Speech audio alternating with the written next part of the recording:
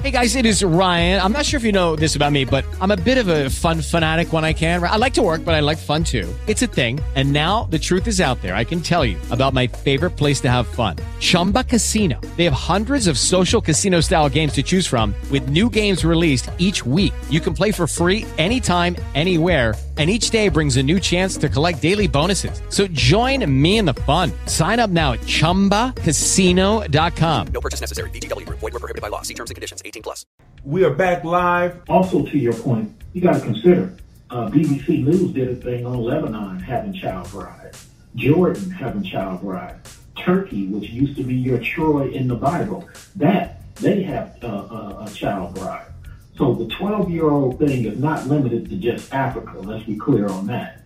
But if we're going to do what Bill Clinton wanted to do with this NAFTA, invite everybody to the country concept, I warn all of you, don't hate the immigrant. Just understand the immigrant is not necessarily changing their behavior in their country to suit America.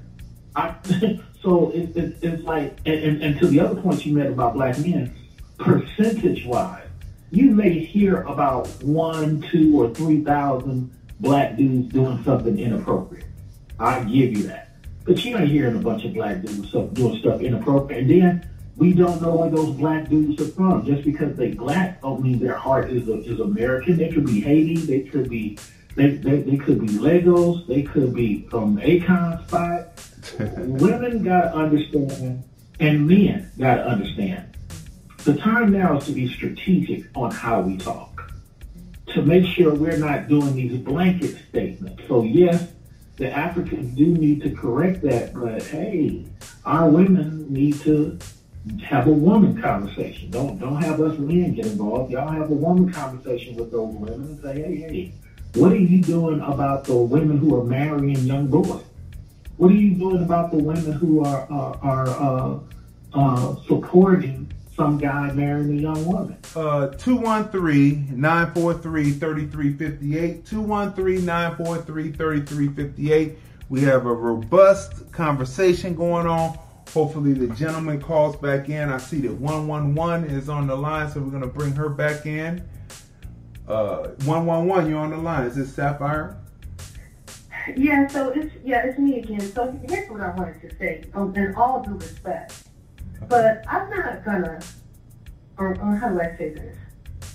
I'm not gonna allow anyone to coerce me into saying that in the black community in America, there's not rampant sexual molestation of children. Because there is that, right? And there is a difference between an anomaly and a situation that is ongoing and rampant. We are concerned about both. If it's an anomalous situation, very concerned about that. The rampant situation, extremely concerned about that. So I'm not gonna, while I understand this goes on all over the globe, I refuse to be quiet about the pedophilia that goes on in the black community in this North American container. It does happen, it happens often. The children of little girls are coerced into not speaking up about it. So you hear about it later. This is why you hear so many black women crying in public places when we have speaking forums talking about how they were touched and they were molested. So these preachers in the black church, many of them are pedophiles, right? And yes, they molest male as well as female. But I just wanted to say that because that the guy that was on just now, that was sounding passive aggressive to me. That aggression was the women need to do this, the women need to do that. Here's the thing. This is a patriarchal culture, and there is the horrid exploitation of children happening right now. Everybody needs to do something about it. Get your stick off of the black woman's head. This is what's causing the division between us. I'm so sick and tired of people trying to rake the black woman over the coals. Get over that already. We're talking about child molestation. So we need to do something about it, period. Don't tell me what I need to do as a black woman. I need to talk to these African chicks. No, I'm handling business over here in this container. Right? Yep. So Okay. I just wanted to say that. Okay. I appreciate your time. I want to continue to listen. Okay, So if you don't hang me wait. up, I just want to listen. Okay, wait. Well, okay, I'll put you back on hold. But let's delve into what he said about the American black woman talking to the African woman, right? Who, Right. in her disgruntledness, writes articles in different publications because immigrants come here, they get jobs in different publications and start to write articles of what black men are supposed to be doing. When I know a lot of black men who do what they're supposed to do, right? But they're writing. As do I. They're writing disgruntled concerning their African men, and I think that because American black men can come when they do come and they come forceful with what they're saying, they can come and put it across where those particular women will feel as if they have been threatened. Because I've discussed politics with women just in writing, and they tell me, well, I'm not going to be bullied. And I'm like, I'm not bullying you. I'm having a discussion with you about politics because you're supposed to be mentally my equal. I'm not a male chauvinist, so I see you as equal. And so I'm having a discussion with you like I would discuss with any other human being who I see has a valid viewpoint, and we may disagree, but we can have a valid discussion, right? Right. Right? So this is what so my thing is, maybe it is on the responsibility. 510 just came back in, so I'm going to let him in a second. We can have this discussion. Maybe it is on American black women to lock these women of African descent, the different countries that they come from, straight from Africa here, who are immigrants, who are putting on the skin of American blacks and acting as if they're American black. Maybe it is the American black woman's responsibility to curtail and check these African women who come in and who talk ill about American black men, as instead of talking ill about or correcting their problem with their African men. What do you say to that? Right, and I understand totally what you're saying, but here's how I see this thing. Firstly, they are Africans. They have an entirely different culture. There needs to be a distinction made, right? Yep. Now, you and I need to understand that. They are used as pawns against us. Right. You know, Yep. every battle can't be a war. We already have enough that we're dealing with right here. Right. And if you are speaking with these African folk who migrate to America, the first thing you should be letting them know is you are not us. Right. That's each one of us. I'm not going to take on that responsibility. Now, if they are talking to me and I'm in a conversation, Right. the first word that is going to roll off my tongue is, we are not the same. We don't have the same culture. We don't come from the same bloodline, essentially. See, my beliefs are very different. My family knows that they have been here since forever. I don't have an African bloodline. I have a black indigenous bloodline. But even if I didn't, and for those who are here who don't, we are still not the same as the Africans. That is a different culture. That is a different validity. They are different. While we do have the same melanated and phenotypical features, we are different. Just like Russians are different from Germans. Right. And they'll let you know that quickly if you confuse the two. So all I'm saying is, I'm not getting ready to take on that job. I got enough on my back. Right. If you see an African chick out here talking greasy about you or your collective, you need to let her know, hey, you're not us. Right.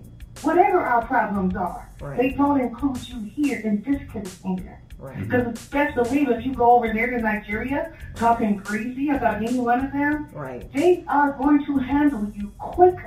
Right. Know that. That's right. So for people who are just coming in, this is part 2 of Cuties, Pedophilia, or social commentary. So this is the question that I want to ask.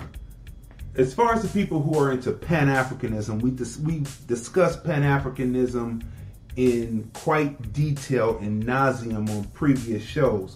But for those who believe in Pan-Africanism and saying, let's go back over to Africa, I'm going to ask you, and I'm going to bring in 510 because he's been waiting patiently, and we're going to have this discussion out. So I'm going to ask both of you this question at the same time, and then we can have the discussion that we need to have between men and women.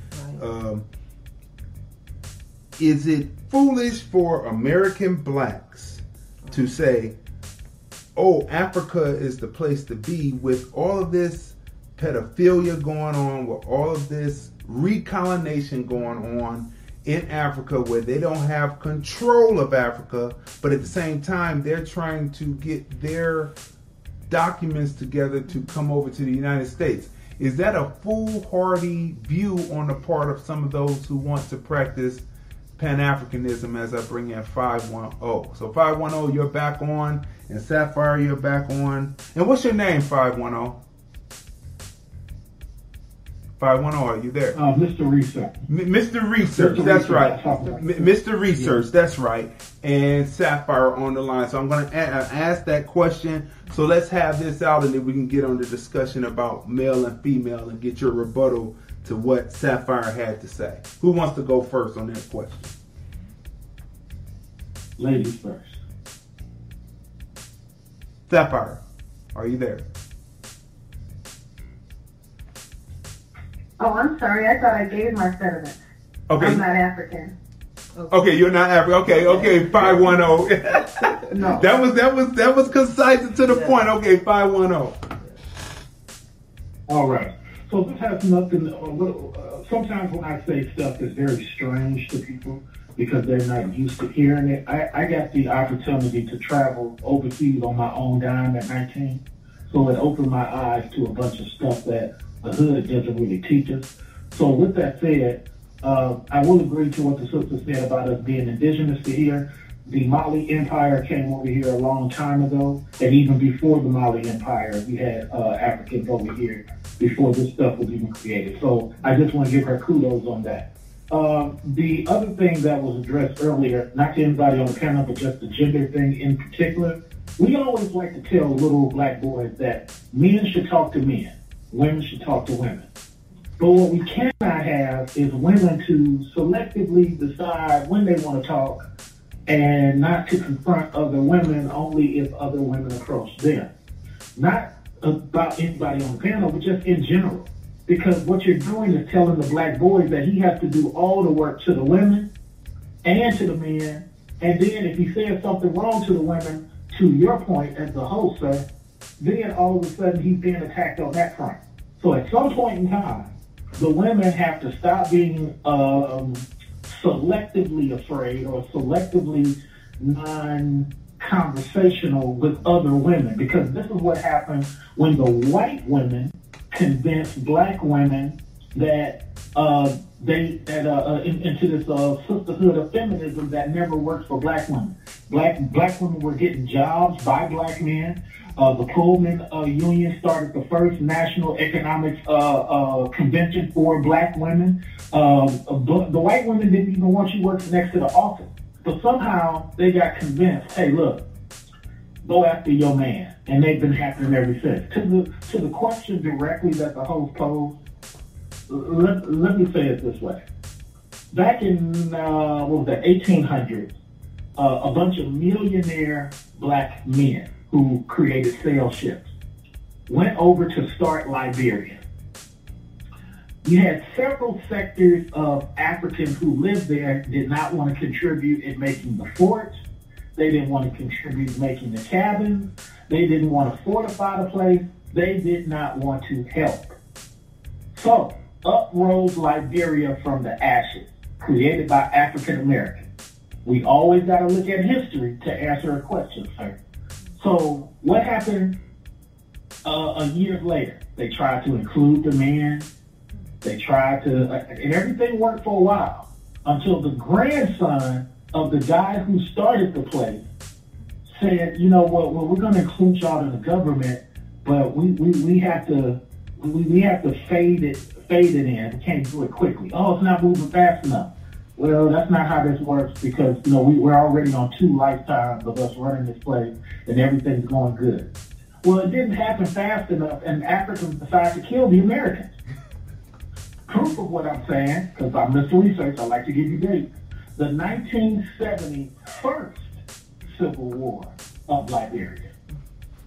Come on. I'm kicking it. What is to prevent people from going back and saying, you know what, now that everything's built, now that Akon has built Senegal, we don't want these Americans here no more. At some point in time, love is love, but you got to get black Africans to realize that their enemy, the people of the Celts and the Franks, white people, consider everybody black. They don't care about the fact you from Nigeria and you from Ghana. Right. They can care less. They are going to bond with a German faster than a Polish and a French. They don't care. All they see is black. So the first thing you got to do to answer your question is to get Africans to realize your flag really means nothing to the enemy. That's my answer. Sorry to be long-winded. My answer to it is, my thought on it is, we're going to have to be like any other colonizer and go over there and take our part. As once we get it together over here, it's our turn to go over there and get the riches and things. See, you just talked about, I often reference the Liberian Wars often with people. I often reference that. And I said, hey, you can't tell us what to do. You are, I'm going to use the modern words today, you are a kata. You are a white Negro from America. You can't tell us what to do. And then the wars kick off. I do it more connotative. You did it denotative. Beautiful analyzation on that. I often talk about that myself. And this is why when people often talk about Pan-Africanism and they talk about that, I say, do you really know what's going on in Africa? Do you really realize that this director, like this director of Cuties, she's one who, if the Senegalese would do anything for $1, then whomever is backing her movie, she will allow them to put in what they want to put in. And the angles on this film are pedophilic angles. They even have in the scene when they're doing the dance routine on the stage, they even have a Caucasian man. The black people who are sitting there are not shaking their head, no, we don't like that. They actually cut to a white man who is sitting there nodding his head. But you would have the nerve to come over here to the United States as an African woman from one of these states where in Senegal, prostitution is legalized and they have prostitution cards like, what did you say? Over in Europe? Oh, red light district in Amsterdam. In Amsterdam. Right. They have this and they're standing out there selling their bodies to Europeans, but they would claim the West and then want to blame Western American blacks for what their children are doing over there in Africa that they're allowing to happen. What do you say to that, Sapphire? Well, I meant to ask you earlier, where were you getting that information from? Because as I researched her, I didn't see that. Didn't see so what? Can you enlighten me on that? Didn't see what? I didn't see her relating the situation with the young girls being so sexual to the American black woman or culture. These are cold words, you know, like how they say that the certain white supremacists have dog whistles. They say dog whistles. Certain words that African woman will say that has to do with the West is directed towards, it misdirected because of some kind of self-hate of some sort. of not looking at us as at least within phenotype being the same, and trying to have what this whole Pan-Africanism thing, which was supposed to be the African diaspora, whatever, that died with the leaders who believed in it. When they say things like the West, they are referencing American blacks in particular, even though the people who are harming them are European and American, Western, Euro-Americans and European whites. So those are dog. Right. Those are dog. Yeah. Those are dog. Okay, I can believe that. I can believe that they're being used as a tool. I said that. That is what I understand this woman to be used as, a tool against the black, indigenous folk or black culture in America. But let me say this. When we talk about these Africans, I don't think many of us understand. You can, and I don't want to offend anybody on this line, but you can preach until the cows come home about reaching out to them. They know that they are not of you.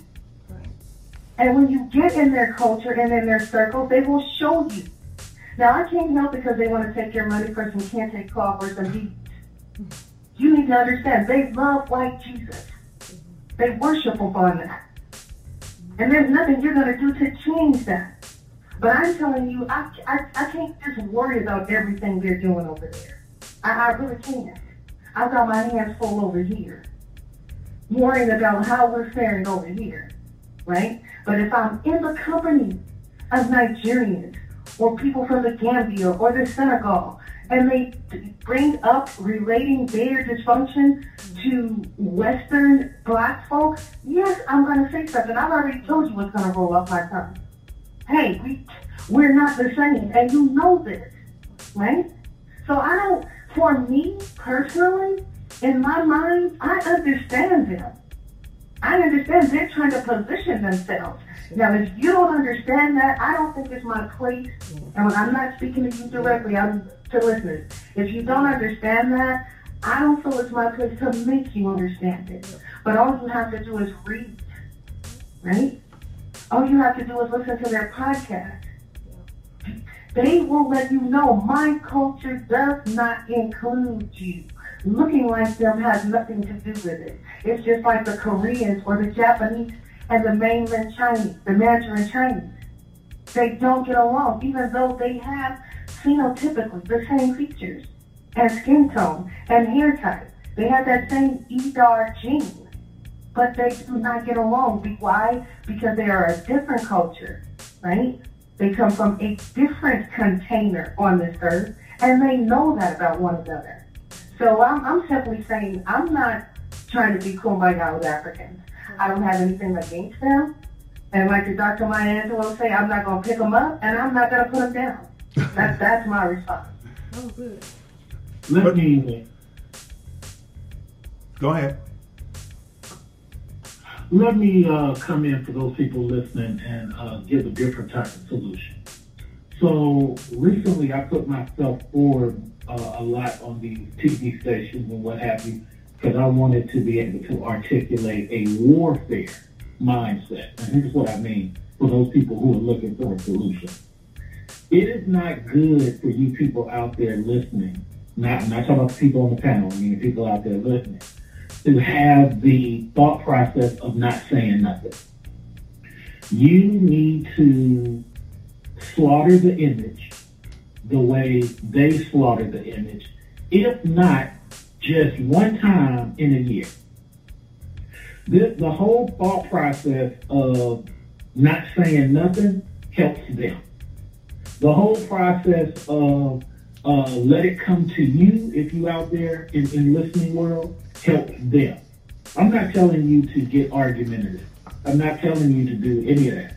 I'm telling you women need to speak on women who they feel are not or are doing anti-black moves. Let's just call it that.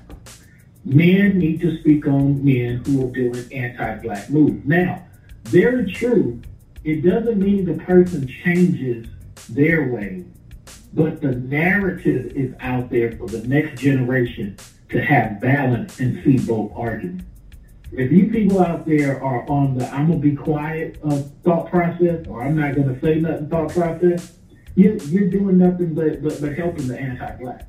Which is one of the reasons why we push against people now who make anti-black statements, and we're starting to push against people who use their faith to talk about black things, but have no interest in black women.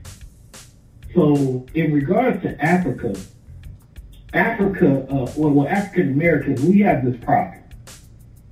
We have people who love to critique each other here, but don't have the research or the honor to pick up the sword and do the same thing against the anti-black or the people who are behaving in a way that they don't want to see black children and women. At the end of the day, we can no longer have these I'm just going to sit and watch mentalities while everybody is to their right to do it.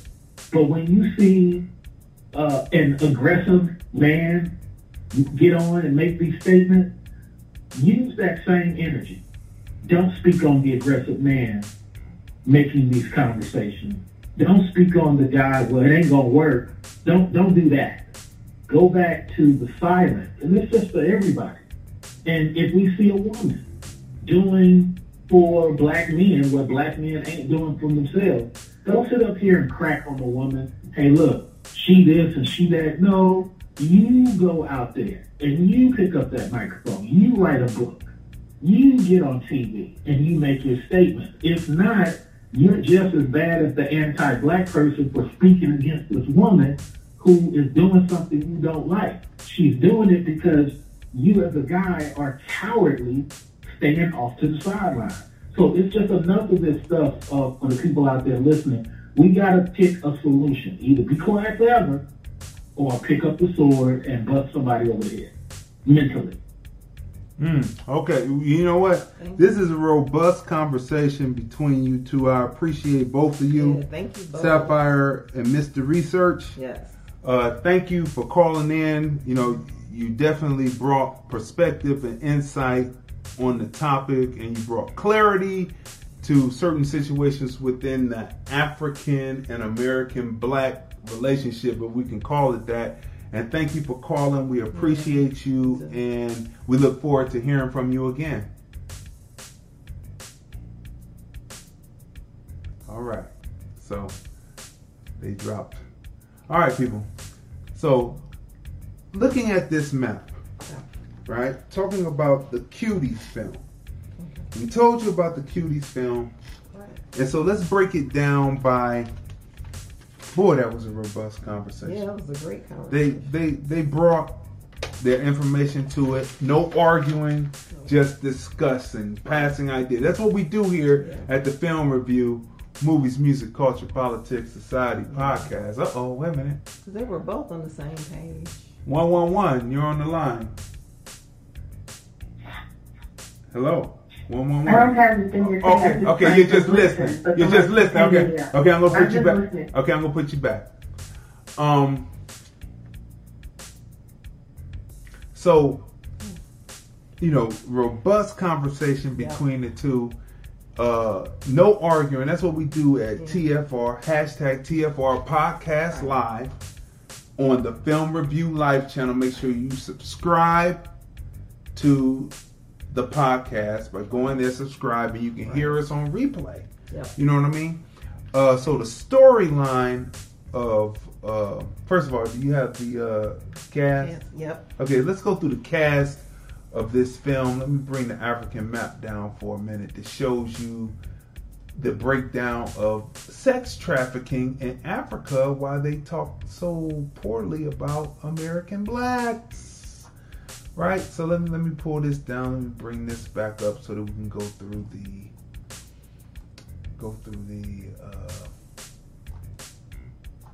the poster here. Let me bring that back up. All right, people.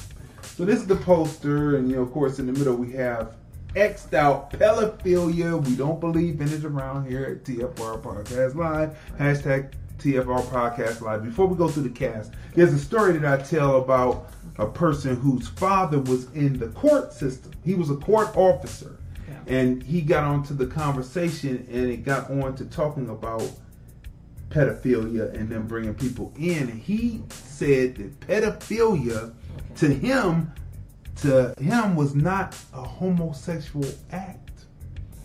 And I said, well, homo is a prefix. Okay. It means same, one. Okay. So the same sex doing something is a homosexual act. Okay. The same sex playing football take the sexual aspect of it, but it is a homosexual act. So automatically, no doubt that a man, Nambla, loving a little pubescent boy or a teenager with a man is a homosexual act. Because we got on talking about the priests. Right. And the priests, I said, well, they were homosexuals. No, they're not homosexuals. They are pedophiles. That's different. I said, no. Homo is nothing but a prefix, which means same one. Same sex. One sex. Homo. Sexual. Homogeneous. Homogeneous.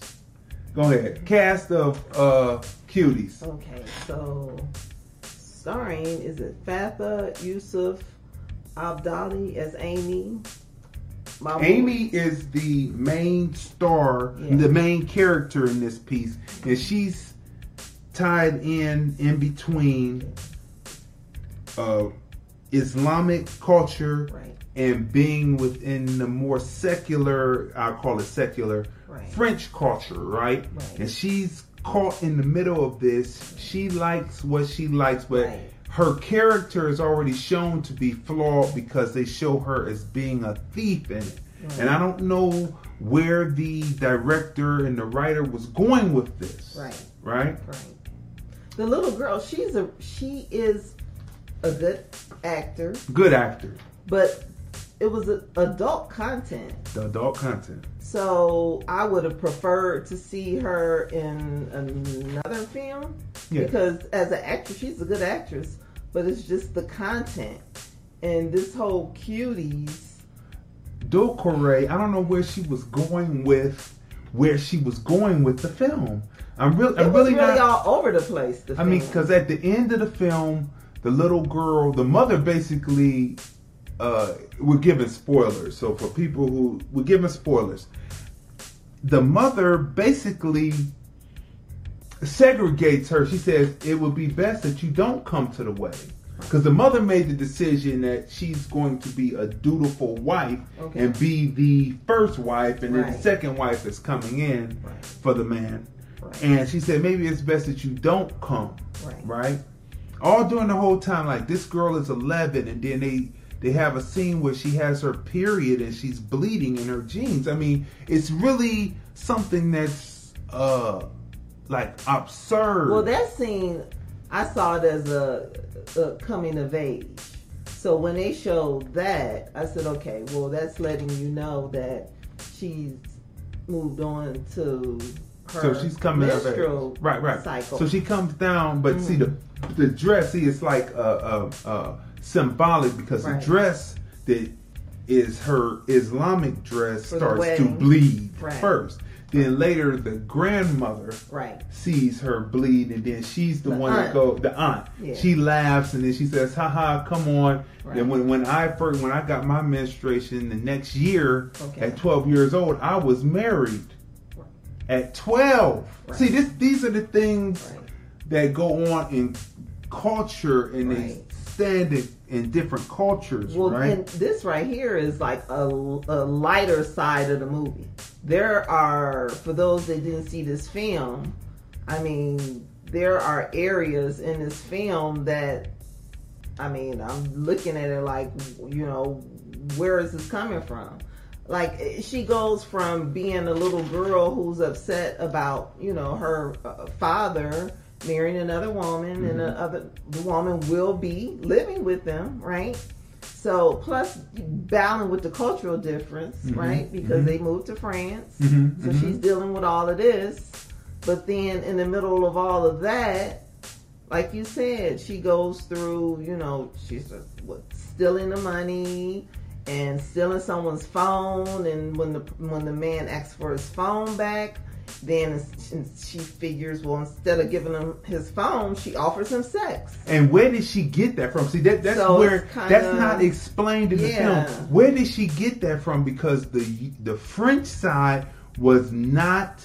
If she was in the secular French world, none of the girls that were in the French world exhibited that behavior. Then she takes the phone and she takes a picture of her vagina. Then it spreads across and then they kick her out the group. They say, we're not about that. We're not strippers. So the other little girls, they're like, okay, we're dancing, we're having fun, we're emulating what we see on the videos, but they're like, okay, but you took it to a whole different level. Now they want us to be hookers. Picture of your vagina, and it's all over the internet, and like, you're out the group. Something's wrong with you. What's wrong with you? So it's just, I think the piece in this film that was missing was like, was this girl was she maybe touched by someone? Like because it went from her just dancing. Now the other little girls, they danced, they did their little sexy dance moves from what they saw in the video, but she was the choreographer and she instigated. And in her choreography, she brought in more sexual moves.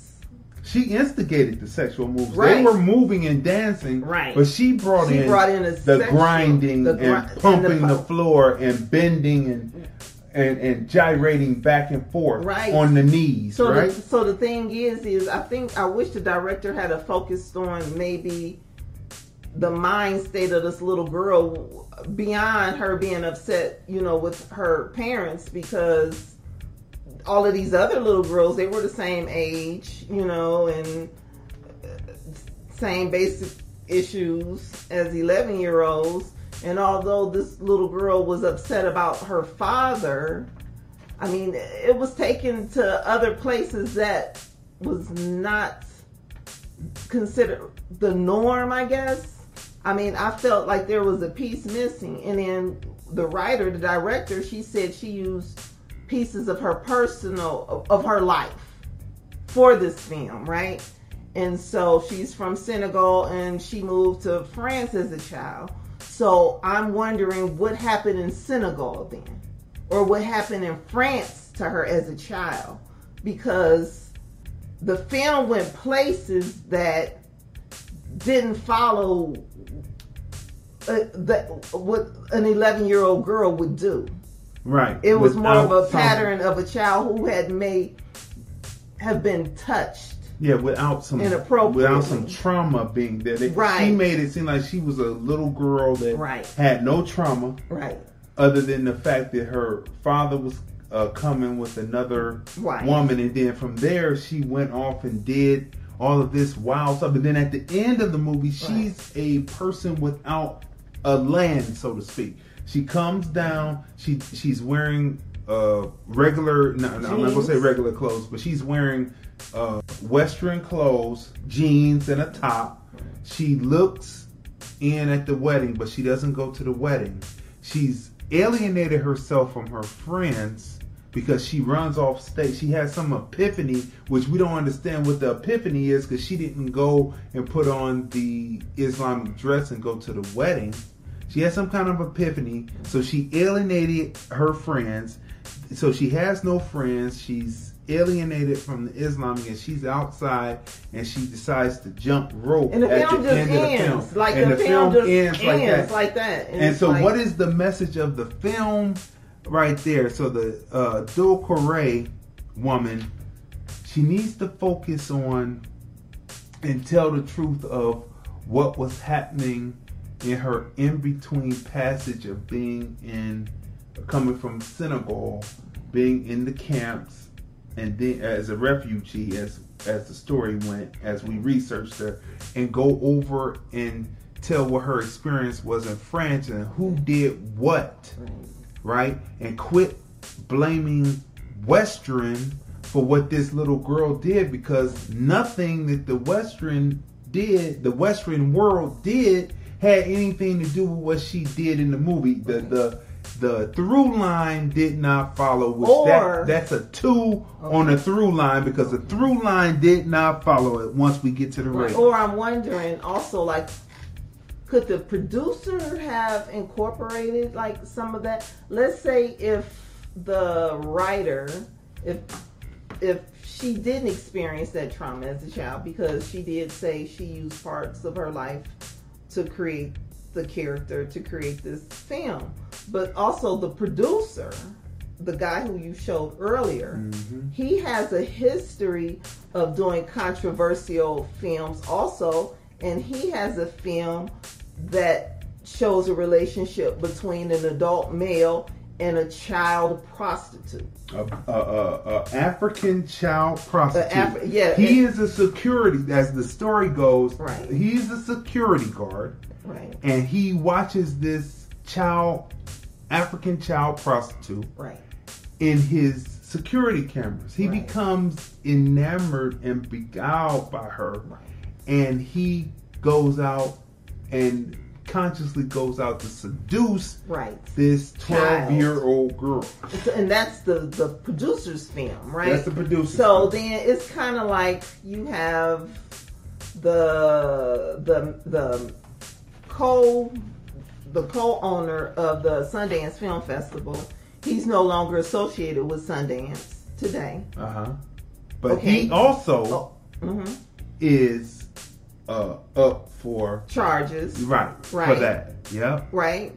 So, and she went for dealing with children. Okay. Right? So through that film festival, she's presented with an award, right? That's right. From Sundance. Okay.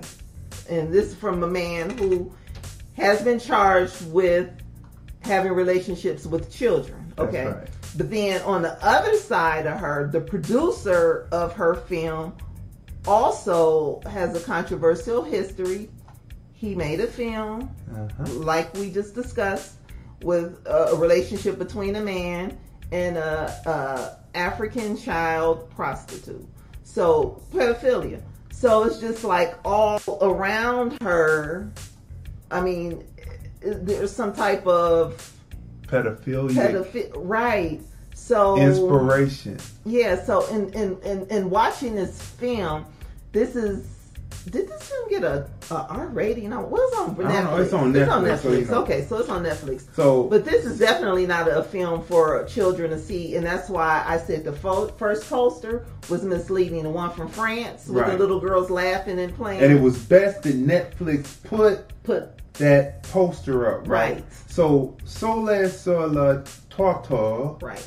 Is the film? It came out in 2013, which means sun on the sidewalk. Right. So this security guard sees sun on the sidewalk. It's a brighter day, right?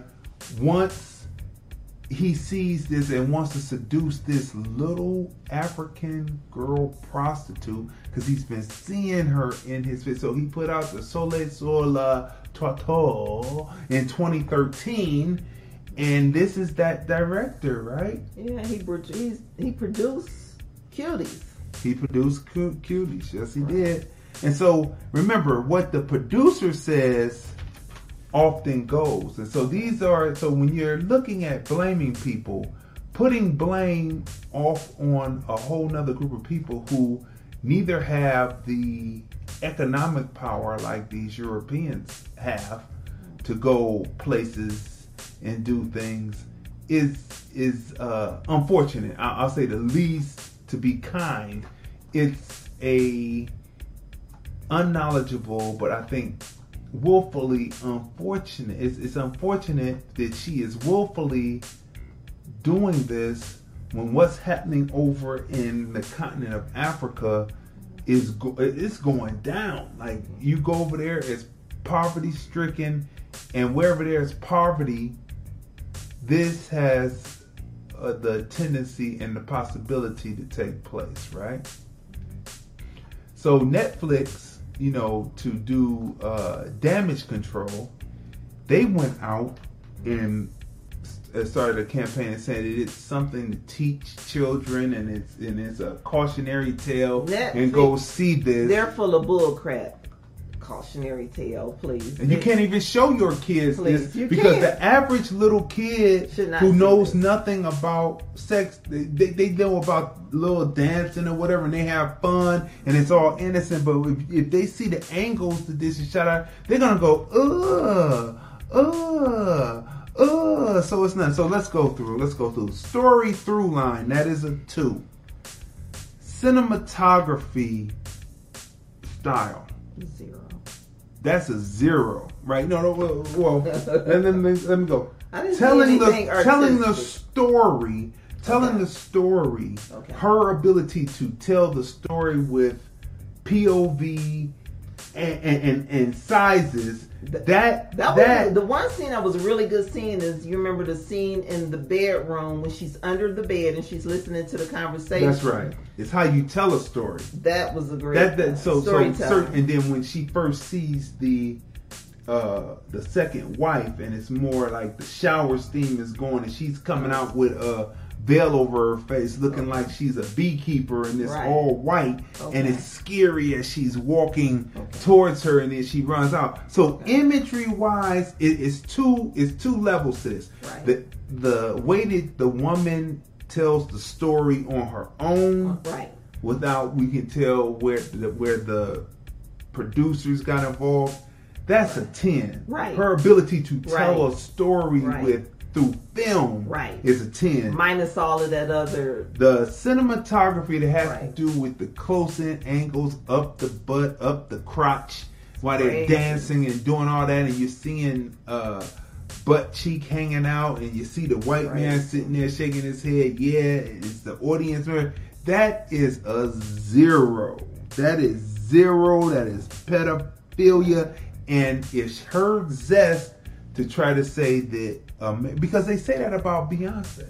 Don't they say that Beyonce is the purveyor and she's a cultural misappropriator, and she's too sexual, she's an adult and she woman. does this. I'm just saying, that's what they say. So this is an example of when they talk about the West, redirect your anger. Right.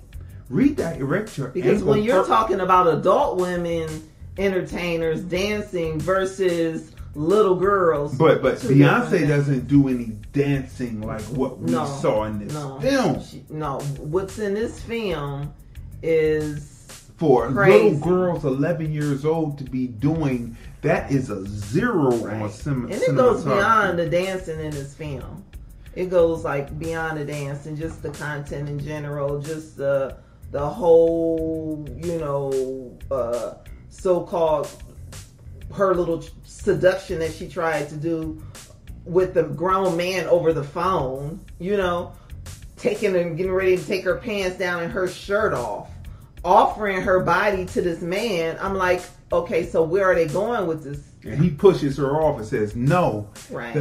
He's like looking at her like, what is wrong with you, little girl? He bounced, but before she threw his phone, she took a picture and then put it over the internet of her vagina. Now, so this is weird. So Amy, so arc of characters, right? The Amy character, the actress who plays Amy, she can emote on screen. I think that she's going to need the right PR agent for after this, because let's go through the rest of the list of the actors in it. I think it's going to derail their career a little bit, because automatically also who is hit at is the person who acts in it. So she's going to need a good PR plan. She's going to need a good agent to keep it going, because all she wanted to do was act in a movie. She didn't know and wanted to further her acting career. She didn't think that she would be thrown into such a controversy. And I don't understand what's happening at Sundance. We told you about the person who was up on charges of pedophilia, who was a co-owner. But when you watch videos from Sundance, they talk about how good she is. She has a film before that that deals with the same subject matter, just about the husband taking a second wife, and the daughter is deranged and wants to get rid of the second wife, as the storyline, as the synopsis says. Right. And then there's another film that she has that we can't find. The title is there, but we can't find anything else about it. Those two were two short films. Then she branches out to this larger film, and it's left with gaps. The arc of the character, showing the Amy character, how she arced, I have to give that a 10 because of the acting and how she arced and how it showed how the mentality of who she was at the beginning through the theft, that she would be willing to thieve and take not only her innocence away, but the children that were with her away. Who else is in the cast? Also, when we said the main star, Fatha Yusuf, Mahmoud Mona Gain plays Miriam, Medina El Adi plays Angelica, Balichi Granani plays Walid C, Esther Guari plays Kumaba, and those are the main ones. Listen. There's a scene where she takes the phone and pushed by the little girls that have the French little girls that have befriended her. They push her to go into the male bathroom to catch a guy while he is peeing at the urinal. Now, this is a little boy fantasy that a little girl would want to look at his wee-wee. That is a little boy's fantasy. So that's where you know that the script, where that is put in, right? She's not successful in the piece, in the scene, but that's something that's thrown in there. You say, little girls aren't usually like that. So the arc of her character, I have to give that a 10. There's a scene in it where, again, she's thieving at the beginning, so that's the through line of it, and how she would thieve and take their innocence, and then she thieved and took one of the girls' opportunity who was going to take her place dancing. She pushes her into the river. She finds out that the little girl can't swim, and she's wailing her hands. Now she's dressed in the outfit to dance with the makeup and the glitter on her face and the tight outfit that you see on this poster over here, right? She's looking at her, and if the little girl had drowned, then hey, she just would have headed over to the party, but she would have felt bad, but she would have went over there to do the event. The little girl finds a dinghy, makes it over to a dinghy, and holds on to the dinghy, right? Edits and sound. The sound on it is good. The way that they L cut, J cut, I'm gonna get at a 10. The edits, because of the pedophilia in it, that's a 0. The sound quality, though, that's a 10. Wardrobe and set design. Using the world that they live in, the school and the country that they're in, France, I get at a 10. The wardrobe, again, that was pedophilia, that's a 0. Direction, the way that she directed the little girl's acting, I'll give it a 10. Her losing her ability to have control of her film, I'm giving her the benefit of the doubt that because the producer put the money up, that she, like many cynical leads, where the money is, you would be willing to, I want to give her, so her direction of the kids, that's a 10. Her ability not to keep control of her film, that's a 0. Actor skill, that's a 10.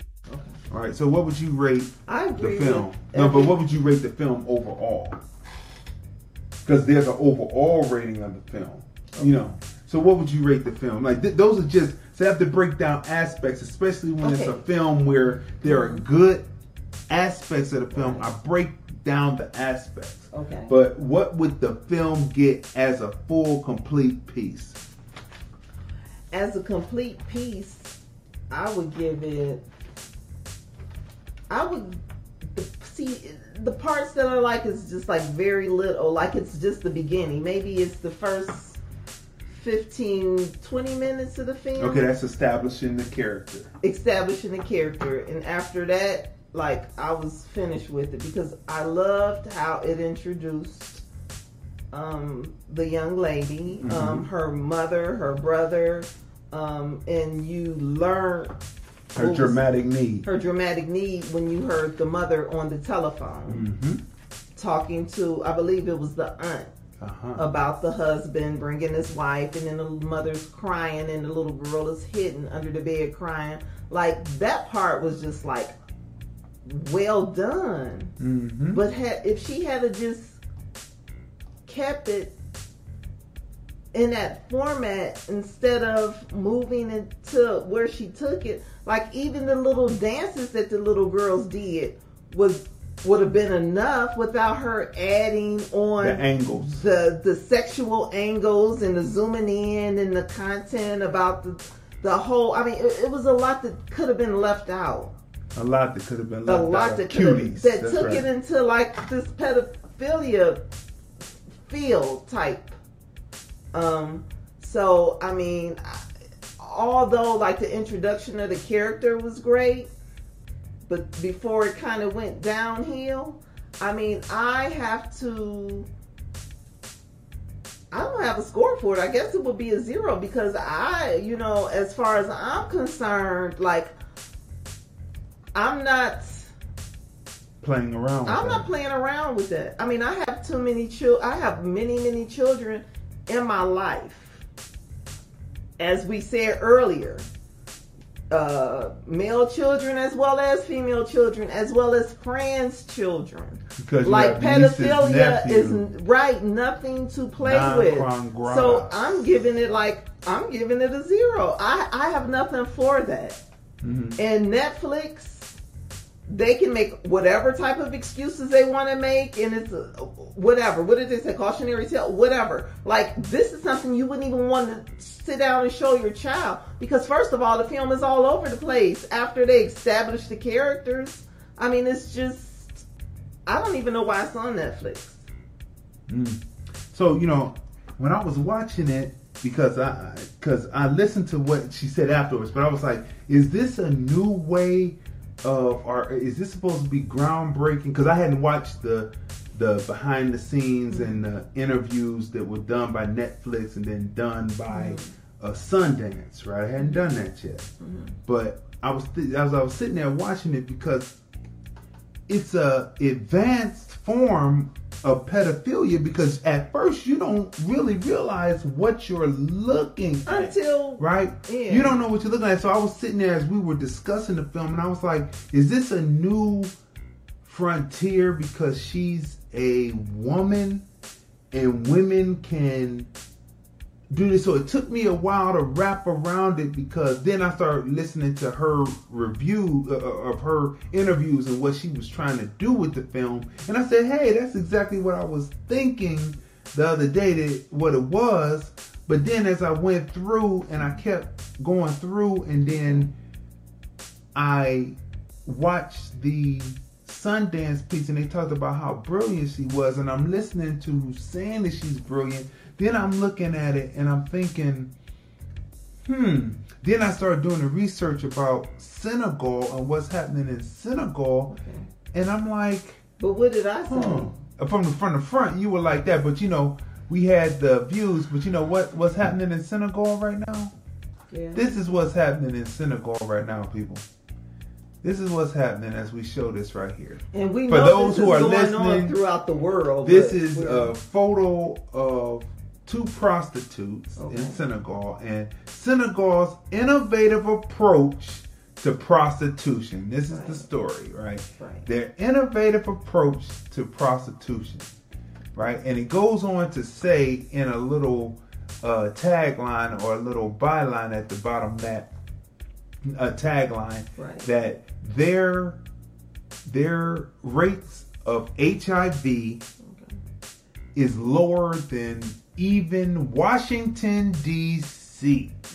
Now, what's interesting about Washington, D.C., Baltimore area, a slave port. Right. They had we talked about that before in episodes 121 through 129. One of the episodes in there where we talked about them having the breeding farm in Baltimore. Right. So you would understand why, if they're releasing a virus to kill people up, that will possibly most likely be in the Washington D.C. area, because they bred slaves there, and births keep coming. Right.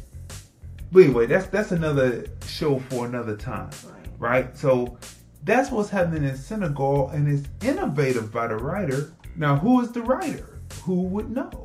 Right? But you know what else is good about not good about it, but what's a saving grace for the Africans? For the Africans is, as we found this is another meme we found, that COVID-19 in Africa, fewer cases so far and more preparation needed. Right? So they have less cases of COVID-19 in Africa. They thought, Bill Gates and all that was talking about the virus. Talking about the vaccine and needing to go over to Africa, but kind of find out Africans are kind of right now seeming to be immune because it's less cases, and I'm glad that it is for them. It is good that it's less cases because the European is coming over there and having sex. Men are selling their wives in prostitution in certain countries in Africa. So when people talk about going back to Africa, do you really want to take your children over there? Or have you woke up from your romantic dream? I'm not Roman, so I wouldn't have romantic dreams. Moving right along, people. Speaking of another African, we're here, Africa American. We're talking about none other than Issa Rae. And she has the 4th season of Insecure, right? And so we find the Issa character, Issa Dee, on the show, at odds with her best friend while rekindling a relationship with an old boyfriend. And this is where we find her in the 4th season.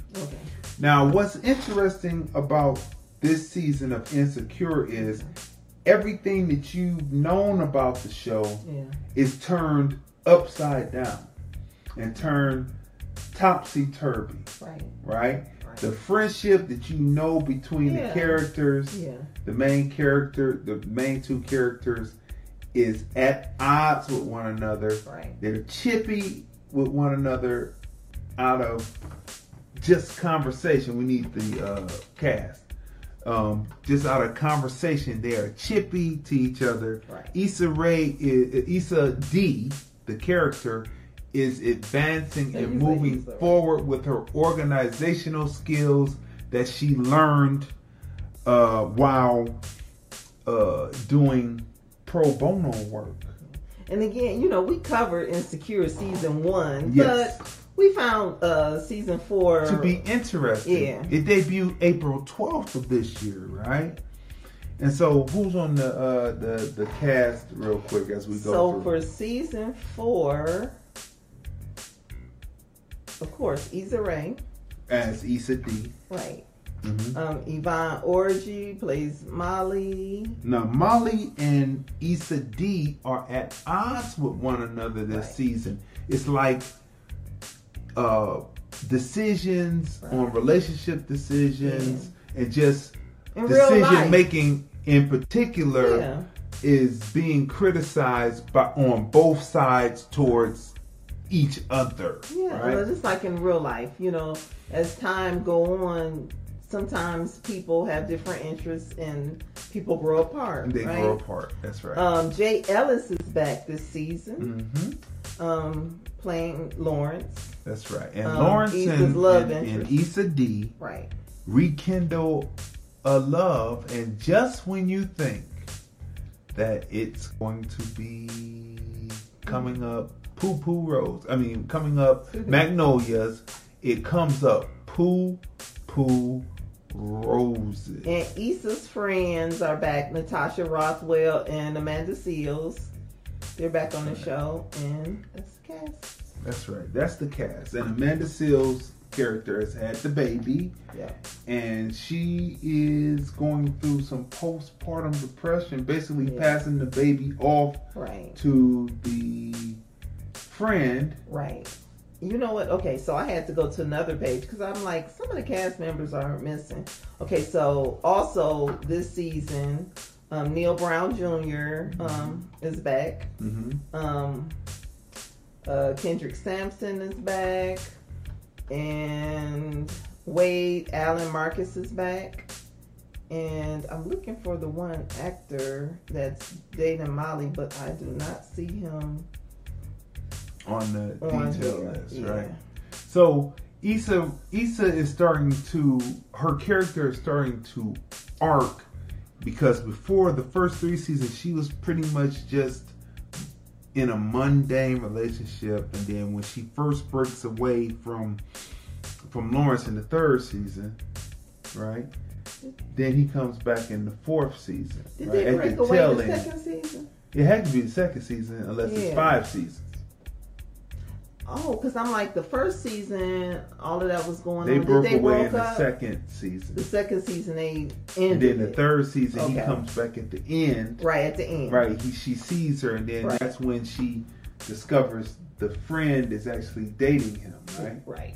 So then, now this season, they're together and they're rekindling. Just when they think they could have a relationship, something happens, and that's why you have to watch it. So it is a season worth binge watching, and that's what we did. Yeah. We like to wait to binge watch unless it's that show that we love. Lovecraft Country. I mean, I wish I could binge watch that. I mean, but it's just like... But we watch it, and we sit like, after we get off here, we're going to watch that. But anyway, story through line on Insecure this 4th season.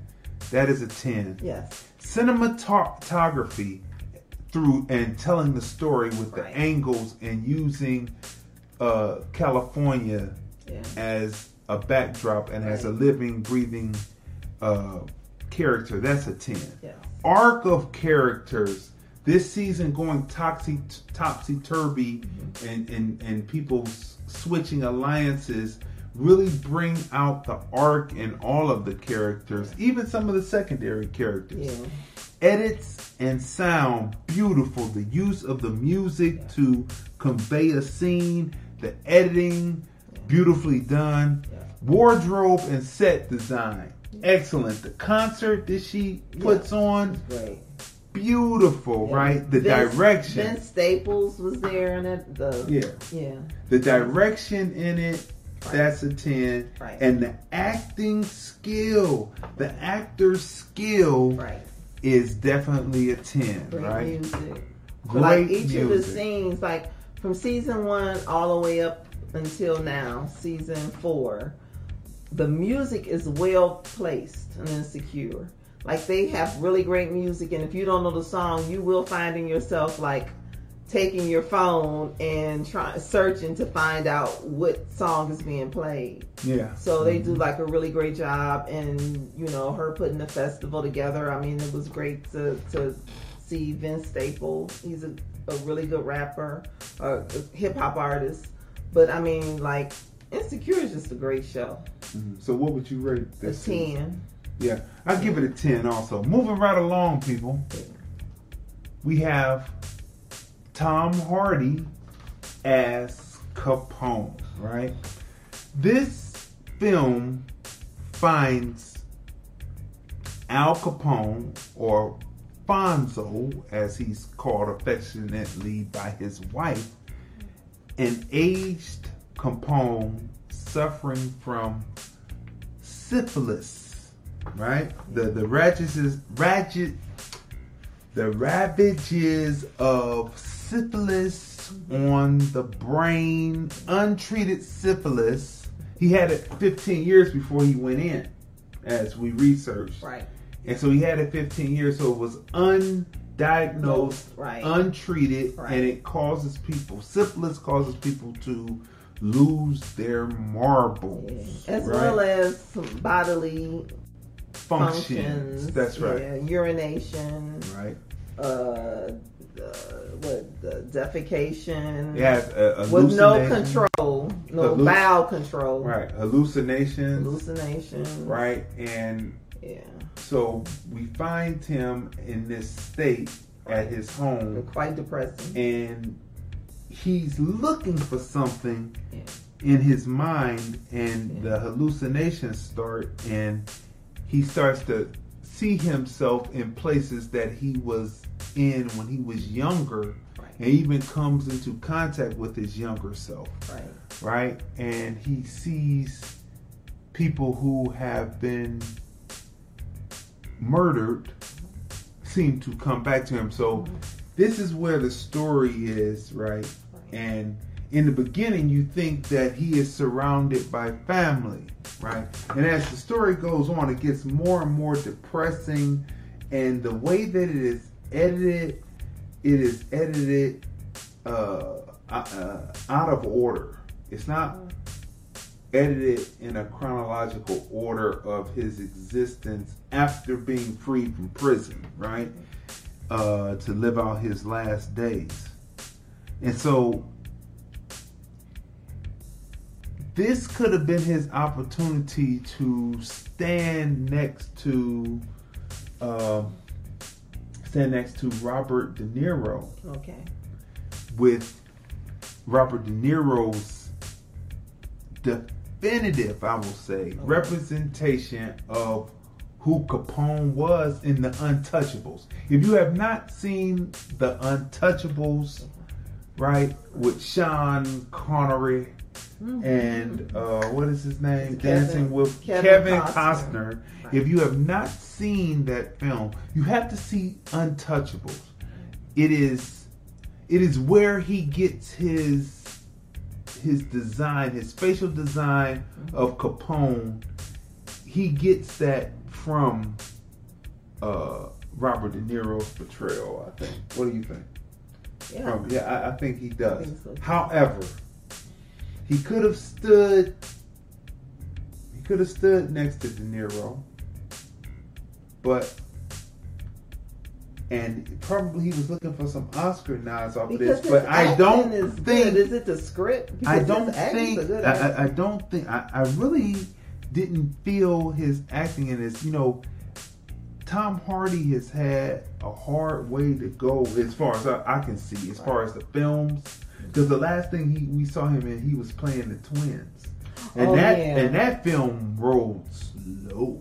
Yeah. That was a slow film where he played the twins, right? That was a slow film, and with this COVID going on, you really get a chance to actually sit down and watch a film. And when you watch this film, Capone, you say the editing and the chronological order of what's going on, and trying to there's a new technique in film where they try to show you the stir craziness of the individual, kind of like Adam Sandler's film, where people really didn't like that film. Uncut Gems. Uncut Gems. It wasn't bad. No, it was actually a good film, but they didn't like.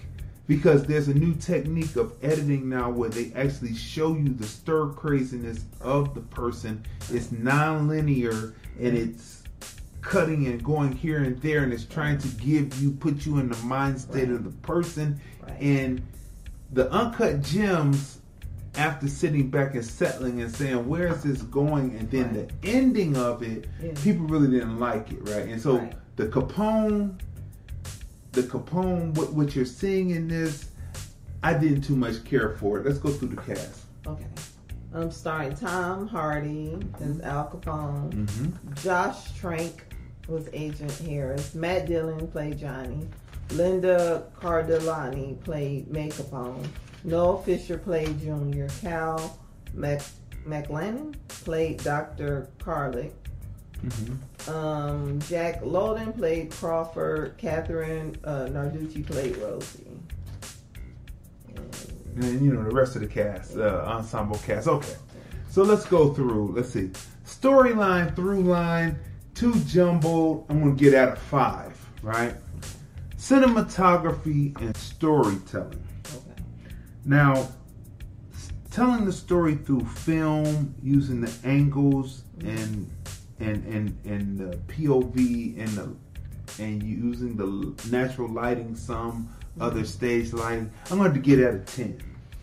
The technical side of it is a 10. Okay. Arc of characters, there really is no. He really is the same person. You just discover what's happening through discovery. So I want to give that a 2. There's no gangsterism in this film except for in the flashbacks, and it's something that happens on the grounds, but it's too little too late.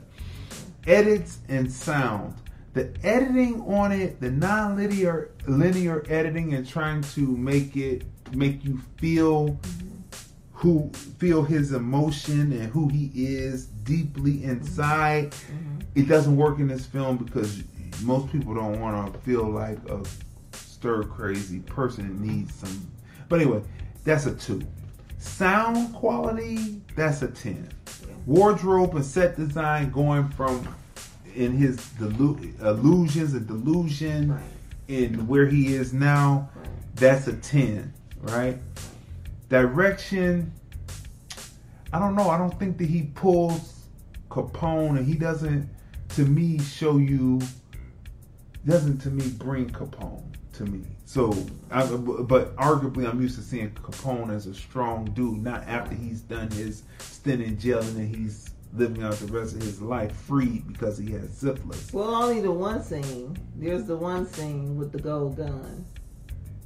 Well, that's what I'm saying. I'm saying that that's something, but it's a little too late. But the direction on it, that's a 2. Okay. And an actor's skill, I don't see acting skill in this, so I'm gonna get at a 0. So, what would you rate Capone? Same. I would give the film like a 5. I was like disappointed because okay, that's fine. Okay, so we're showing, the film showed Capone once he was released from prison, dealing with his syphilis, right? So his health was declining. Fine. But it just feels like the story could have been told a lot better. More meatier. Yeah, more meat. It was kind of just like all over the place. So I give it a 5 also. That's Capone, Tom Hardy, Capone. Now, people, a tour de force of storytelling, I believe. Right. Little fires everywhere. And when they say little fires, oh my gosh, everywhere, I was watching the news today. Like literally little fires everywhere. Listen, Reese Witherspoon and Kerry Washington go head to head in this tour de force called Little Fires Everywhere. Happening, the plot line and the storyline takes place, and through line takes place in Shaker Heights, Ohio. And we have affinity for Shaker Heights, Ohio, because it is one of the southeast side suburbs of where we grew up our formative years into our adulthood, until we finally moved from Cleveland, Ohio, to a warmer climate year round. Yes, sir. So look,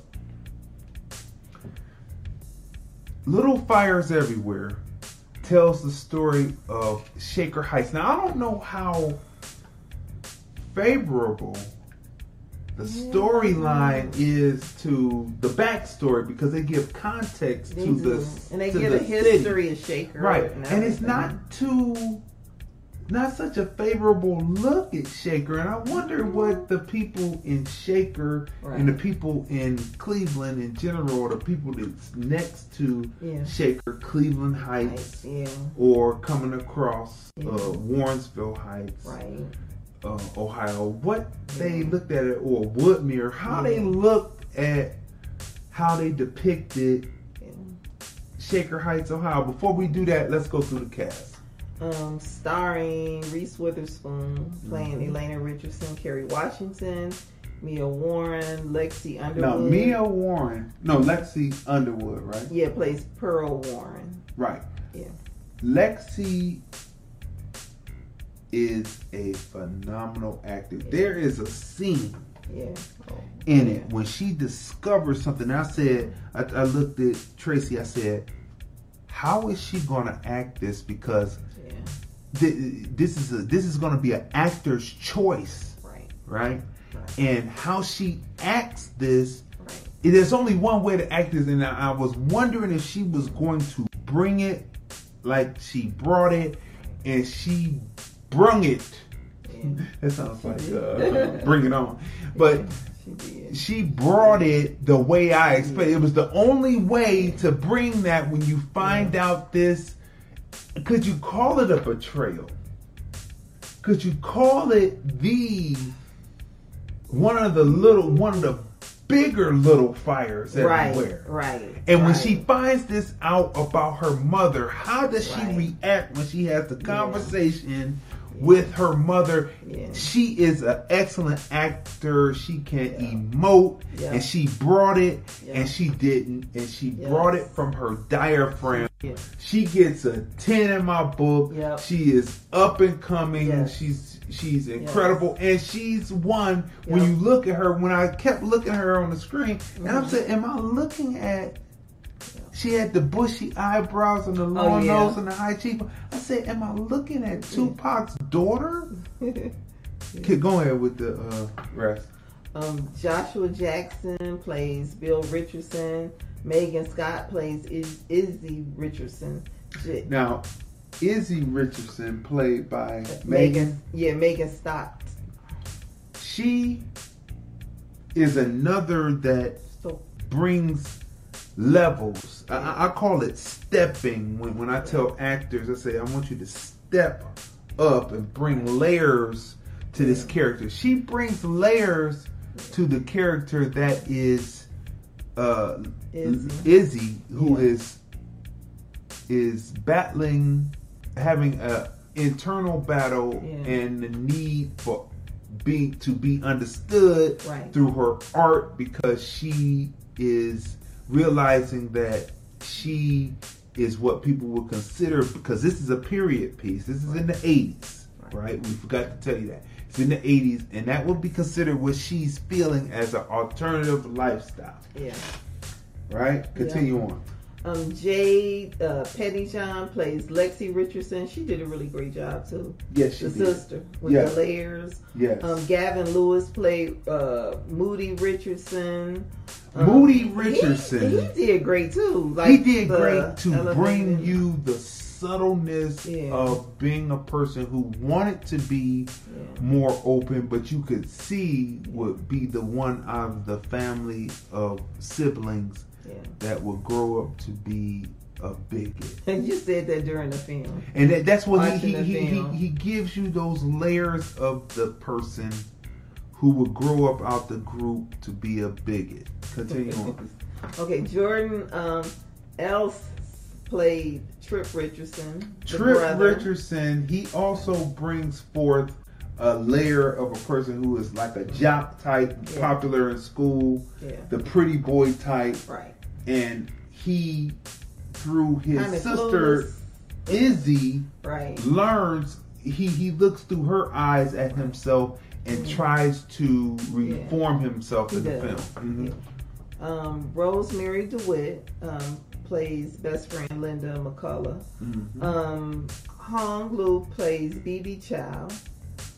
Now, BB Chow as a supporting secondary character is what causes is a It's an ensemble cast, so there's multiple stories, but this is a story that is a through line that affects every character involved outside of the main focal story, which is Reese Witherspoon and who she is as a person, and Kerry Washington's character, who she is as a person, how they come together and knock heads. But this is the through line that ties all of that together and continues it in an infinity circle. Go ahead.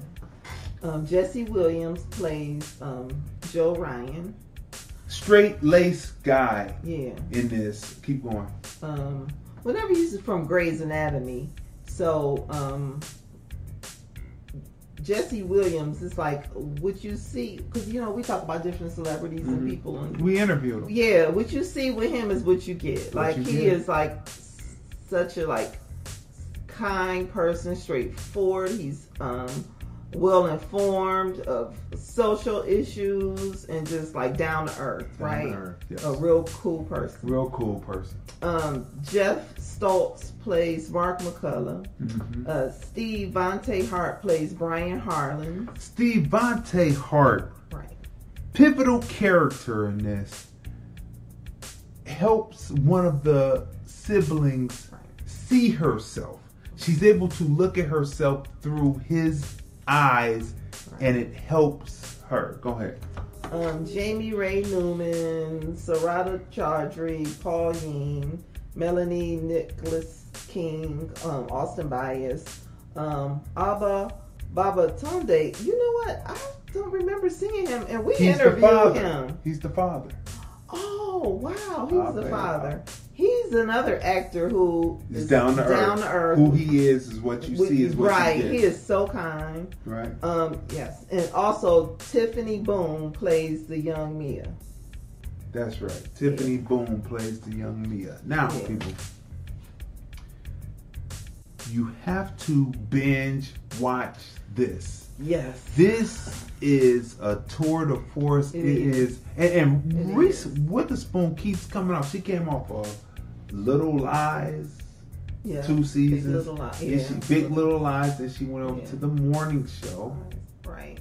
And we reviewed both of those. Gave them great ratings. And now she's on here. So her PR and her agent and her manager is getting her the work, and she continues to work. Just like executive produce, and just like Kerry Washington, she comes from Spike Lee camp, right.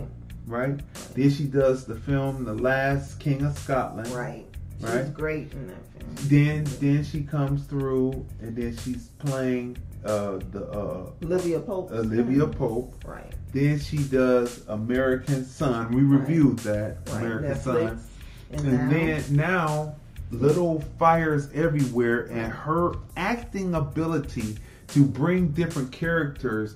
Even though she played that character of Olivia Pope so long, she is not typecast, and she brings a different nuance to each character that she plays, that she portrays. So you have to watch this. You have to watch. You have to watch it. Let me not shake my head. No. Yes, you have to watch this. Little Fires Everywhere. Kerry Washington and Reese Witherspoon, they're also executive producers. See, this film, series. This series, yeah, it's so good. It's like a each film, one is but it is a film. It's well done. Well each episode, and like you said, it's just like layers, and I love stories like that, just like layers. Like the first season of can't think of it now. The first season of with Julia Roberts on Amazon. Oh, you talking about Homecoming? Homecoming, yes. So with Little Fires Everywhere, I love it because it's just like little layers, and literally so many different storylines going on, exactly like Little Fires Everywhere. And it's just so well written, and we don't want to give anything away. And the meaning of it is summed up in the finale episode of Little Fires Everywhere. Based Like on I the book. said, I don't know how did you take the way they depicted Shaker? When I, like you said, coming from like that area, I wasn't in the beginning.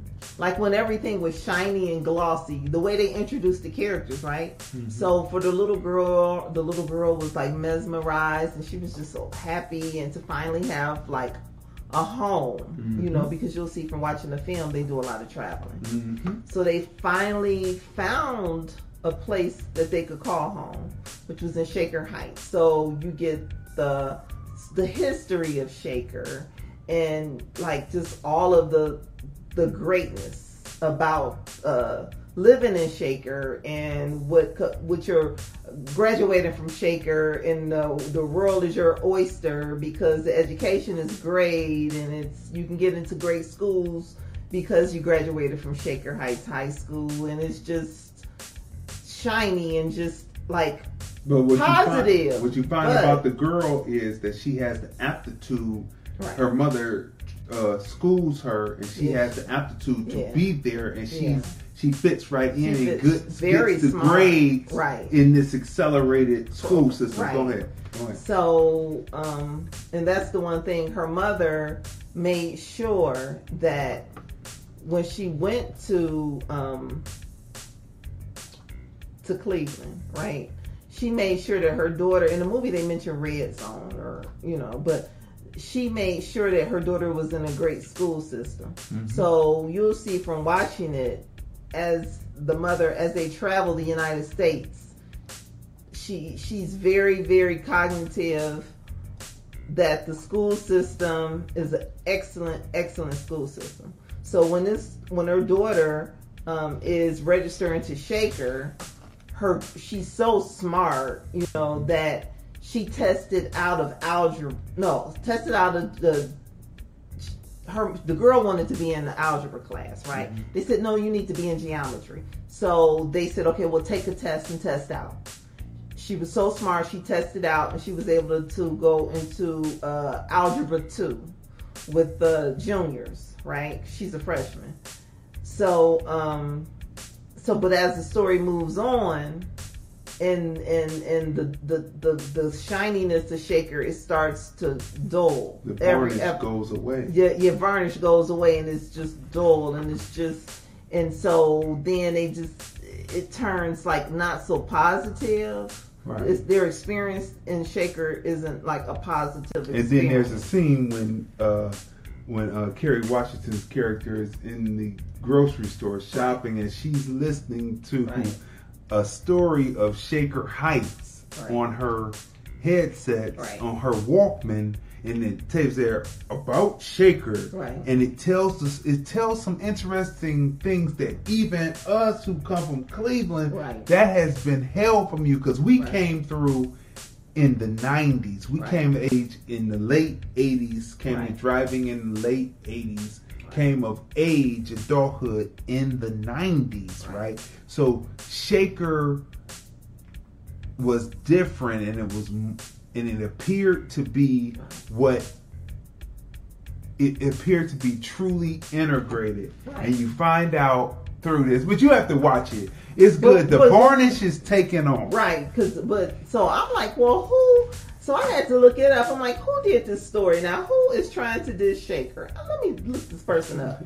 So I looked the person up, and her name is Celeste NG. So she's Asian. I don't know how to pronounce it. I don't know if it's but her last name is spelled capital N, lowercase g. Mm-hmm. And this is based on a novel. She says some of it is based on her life experience growing up in Shaker. So here it is, an immigrant telling you about Shaker and telling you a tale between a Caucasian and an American. Well, no, her daughter would be first generation American black, but she would be the first moving to America, right? Because she moved with her parents to America from Jamaica. So her daughter will be first generation. Oh, Kerry Washington's character, right? Right. So I know. Wait. Both her parents were from Jamaica, right. But Kerry Washington was she born in America? Her character? I'm not sure. It's unclear. Okay. It's unclear, but either way, her daughter would be full blood American black, right? Because of the connection and the lineage, right? Right. Of how she comes into existence. You'll see that all in the story, right? Yeah. Story through line. It is a 10.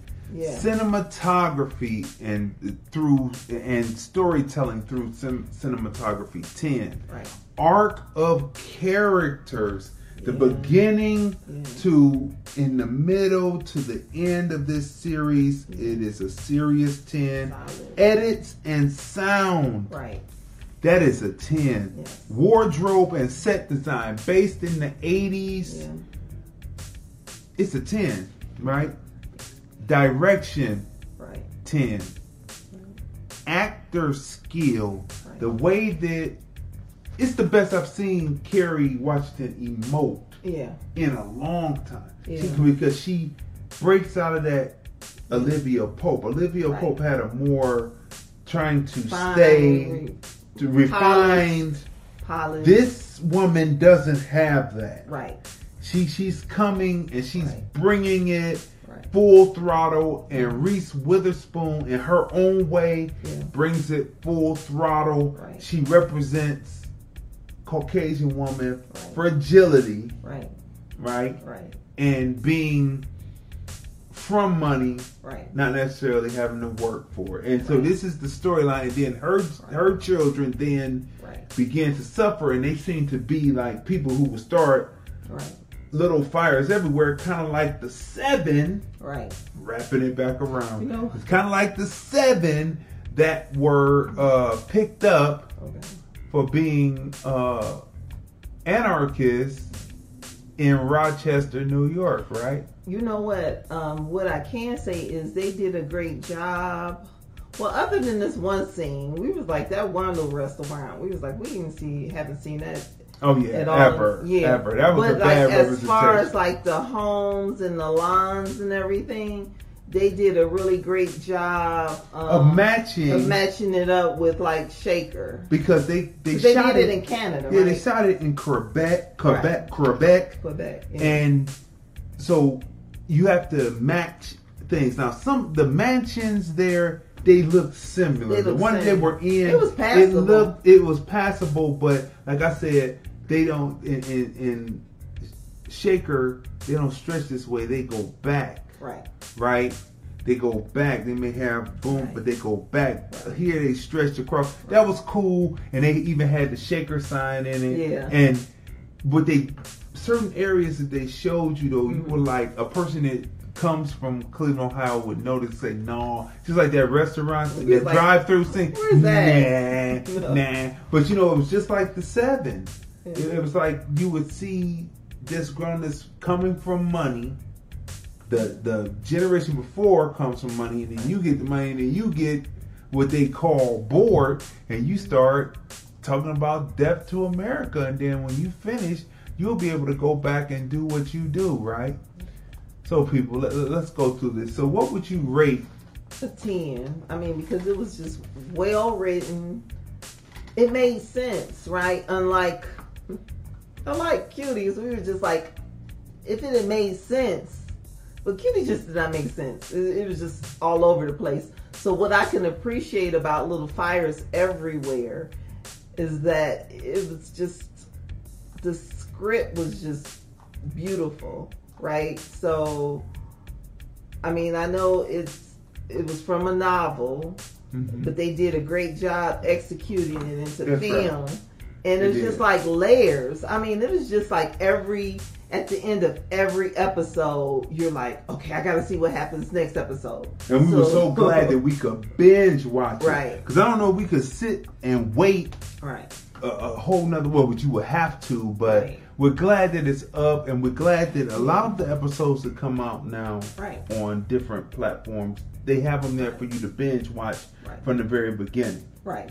And that's the way, that's really the way to go. So people, this has been another great, robust. You know what? Before we say bye, okay. I loved how in the film, I love the open discussion about class, race. Another, I don't want to give it away, but then there's another issue that has to do with like adoption and surrogacy, and so it was just it was just well done. Well, in a multicultural cast. Yeah, so I'll give it a 10. Yeah. So this has been another robust, great episode of the Film Review. Yes. Hashtag TFR Podcast Live. Yes. Sundays on the Film Review Live channel on YouTube. Right. Subscribe now. Click the bell so you will have notifications when we come on. This is a special 4-hour event where we went in depth about Cuties, and we still talked, and we like to thank the people who called up. Yes. Mr. Research and Sapphire. And Sapphire, who called up, who had a discussion. And we even like who we like to call Mikey, who called up, who really wanted to argue about pedophilia, but we weren't arguing. Yeah. And so we can't take me off the square. It was square. like kind of going in circles. All I want is context. All I want is context before we move forward, so people will know the rules of engagement of the game. Right. So people, you have watched this, go back and watch it again. It's information packed. We review quite a few films. Cuties, a no. So people, listen. You've been watching TFR Podcast Live. That's hashtag TFR Podcast Live. We are your husband and wife team. I'm Crazy Dee, Tracey, and we review movies, music, culture, politics, and society. How music and movies reflect the culture and politics in the society on hashtag TFR Podcast Live. We will see you next week on the Film Review. I love this show. The Film Review. Movies, music, culture, politics, society podcast. Interviews, movie reviews, and more. Live Sundays at 5:30 p.m. on the Film Review Live channel. Subscribe. Hi, this is Bernadette Stannis, Thelma from Good Times, and you're watching the Film Review. Step into the world of power, loyalty, and luck. I'm gonna make him an offer he can't refuse. With family, cannolis, and spins mean everything. Now, you wanna get mixed up in the family business. Introducing The Godfather at ChumbaCasino.com. Test your luck in the shadowy world of The Godfather slot. Someday, I will call upon you to do a service for me. Play The Godfather, now at ChumbaCasino.com. Welcome to the family. VGW Group. No purchase necessary. Void where prohibited by law. See terms and conditions. 18+.